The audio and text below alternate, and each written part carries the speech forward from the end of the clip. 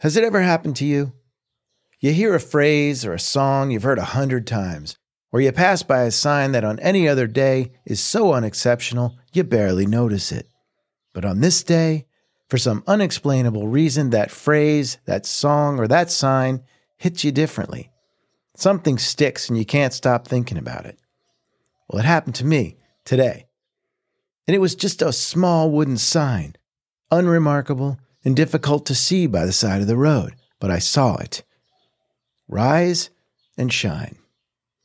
Then I couldn't unsee it, and I couldn't figure out what I was supposed to do with it until I did. I'm recording this episode on Friday, June 24th. We're almost 6 months into 2022, and in the United States, there have been almost 250 mass shootings. There's a war in Ukraine, a war on truth and science. Both inflation and racial tensions are at levels not seen in decades. Glaciers are melting, and precious resources are disappearing due to the effects of climate change. There. I think that about covers the headlines. But don't go. I got some other headlines I think you should hear. Through the deployment of huge fog nets, they're bringing drinking water to hundreds of thousands of villages in remote areas of Africa, where villagers can now irrigate their fields and feed their families. Libraries all over the state of New York are giving away 500,000 books to kids this summer in an effort to foster reading.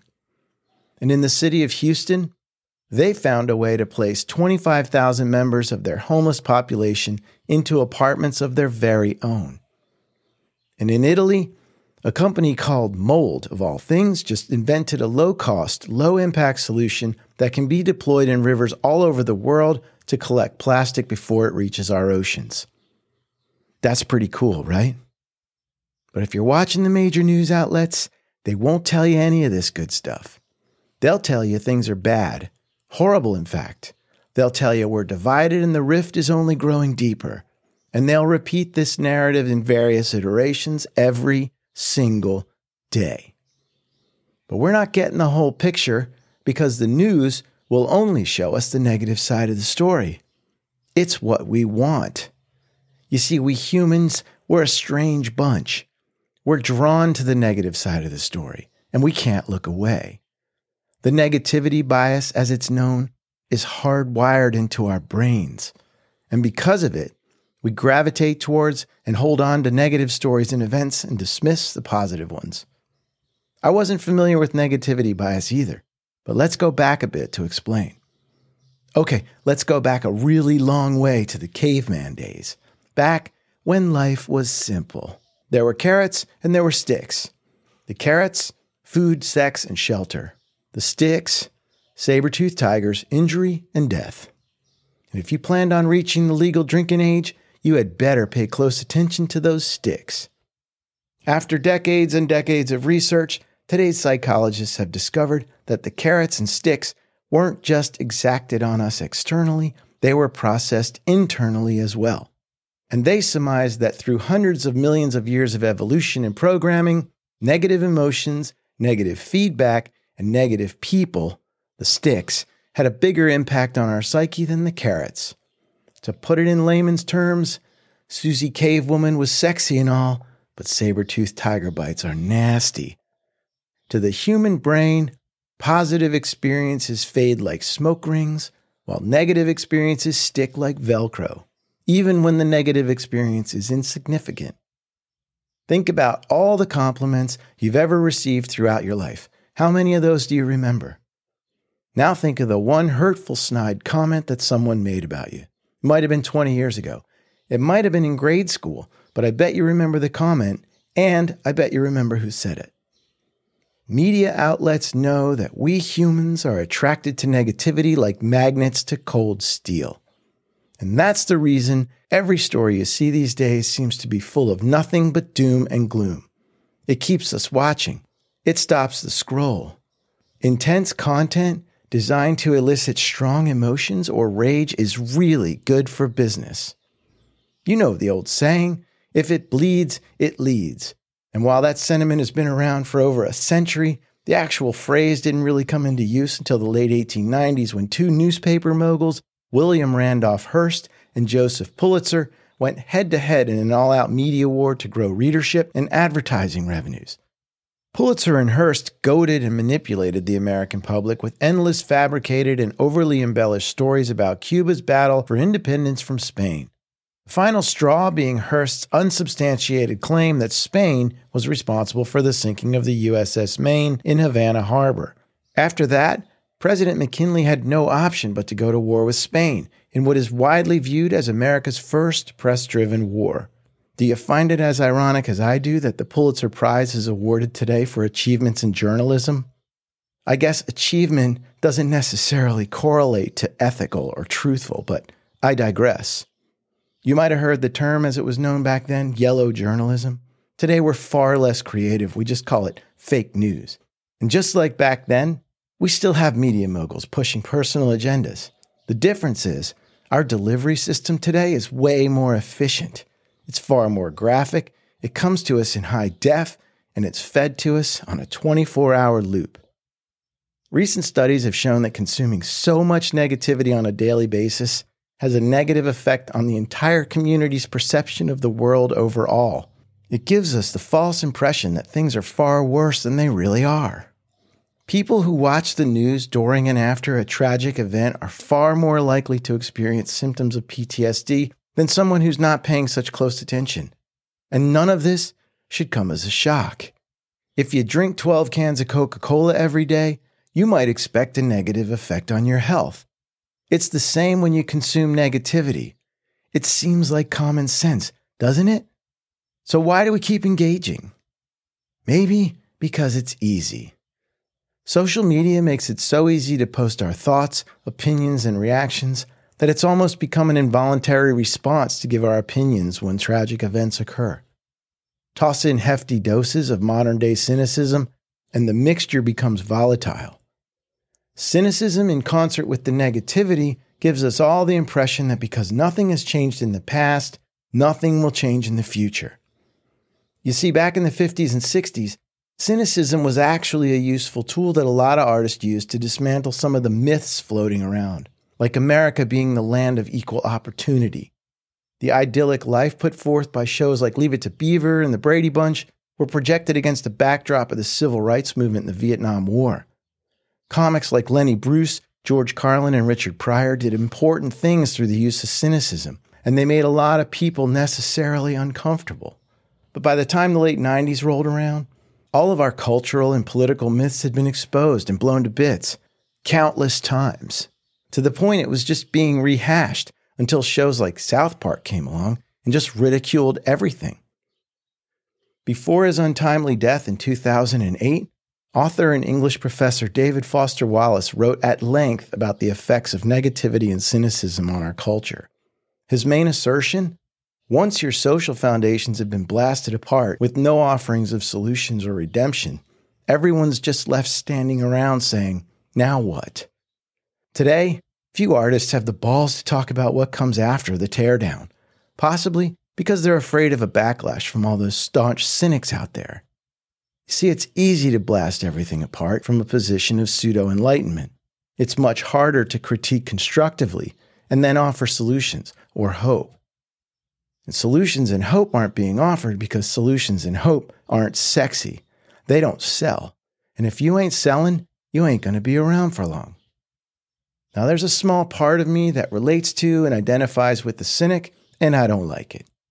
Mostly from my younger days when I thought I was smarter and more enlightened because I could poke fun at everything. And I did.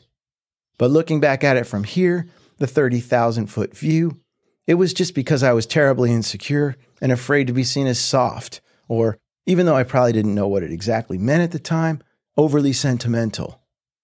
Things changed when I began to write music. It's amazing what happens when you listen back to your own voice. A voice infused with your fears and insecurities, no matter how hard you tried to disguise them. Lately, I've been paying close attention to what I truly think, feel, and say. I hold on to thoughts longer. Is it truthful? Is it helpful? Does it need to be said at all? Which is ironic because my younger cynic self or any of today's professional cynics and observants would absolutely castrate me for being overly sentimental, unsophisticated, and disingenuous. I'll take the judgment, because I'm tired of the weary, life-torn, sarcastic cliques posting their ironic, trendy rebellion on Instagram for all the world to follow along. The endless, witless political punch and counterpunch, non-denial, denial just say it so many times that the untruth becomes truth. And while I'm not surprised, I'm disappointed our media conglomerates refuse to change the narrative or elevate what's been the steady descent of journalism. Air quotes. Journalism. Before he died, Wallace stated that the antidote to cynicism might very well be sincerity, the quality of being free from pretense, deceit, or hypocrisy. What a concept. I think he was onto something. Maybe the way we combat, and I use that word hesitantly because the last thing we need in this world is more combativeness. So instead, I'll stick with Wallace's word, antidote. What if the antidote to negativity and cynicism were as simple as sincerity and optimism? Add to sincerity and optimism a bit of curiosity, compassion, and a healthy dose of respect, and we just might have something. Knowing the science behind negativity bias and a little about the power it wields over us, complex beasts that we are, is huge when it comes to counteracting its effects. Once we know what's happening, we can stop the thoughts and process our emotions objectively. And what if we simply reduced our negativity consumption and reset, actively contradicting an exaggerated narrative? What if we stopped doom scrolling and posting our opinions to platforms that have never actually solved anything? If we ramped up the exchange of ideas rather than dial up the rhetoric even further?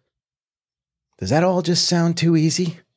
I don't mean to be Pollyanna or pretend that we don't have serious problems. We do. But what would it look like if we tried being infinitely human with all of our flaws, risked being overly sentimental and, dare I say it, hopeful when we talked about the problems we face? If instead we stepped out into the world and took it at face value? There's a famous story I read years ago and I continue to revisit. I've clung to it many times over the last few years as a buoy on those difficult days when I wasn't as successful as I'd hoped to be at keeping the negativity at bay. It's a story that involves A.J. Must, a Dutch-born clergyman and political activist best remembered for his work within the labor and civil rights movements and a very close friend to Dr. Martin Luther King. The story takes place on a night when Must was standing in front of the White House in protest of the Vietnam War. A reporter asked him, "Do you really think you're going to change the policies of this country by standing out here alone at night in front of the White House with a candle?" And Must replied, "Oh, I don't do this to change the country. I do this so the country won't change me." We may not have the power to change the negative narrative, but we definitely have the power to keep ourselves from being changed by that narrative. And how do we accomplish this task on the micro level as individuals? It's so clear now. The answer was right in front of my face. We rise and shine.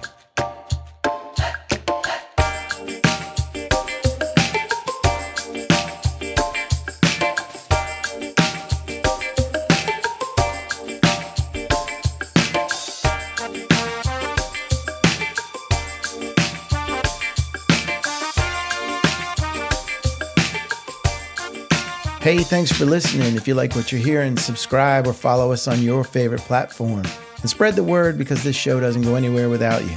Find us at themindunset.com and on Instagram at themindunset podcast.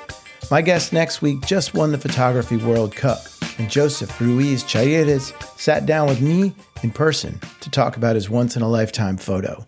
The people was very excited, just screaming, and we was like, what is happening? And the captain, he told me, "Pepe, if you're gonna take the photos from the Palagosa, it's right now or never." It was maybe 40 seconds. I mean, it was very fast. And I never saw that again. Pepe, as he's known to his friends, and I'm honored to fall into that category now, took some additional time to bust my stones for my bad Spanish. You're not going to want to miss it. But until next week, be nice and do good stuff.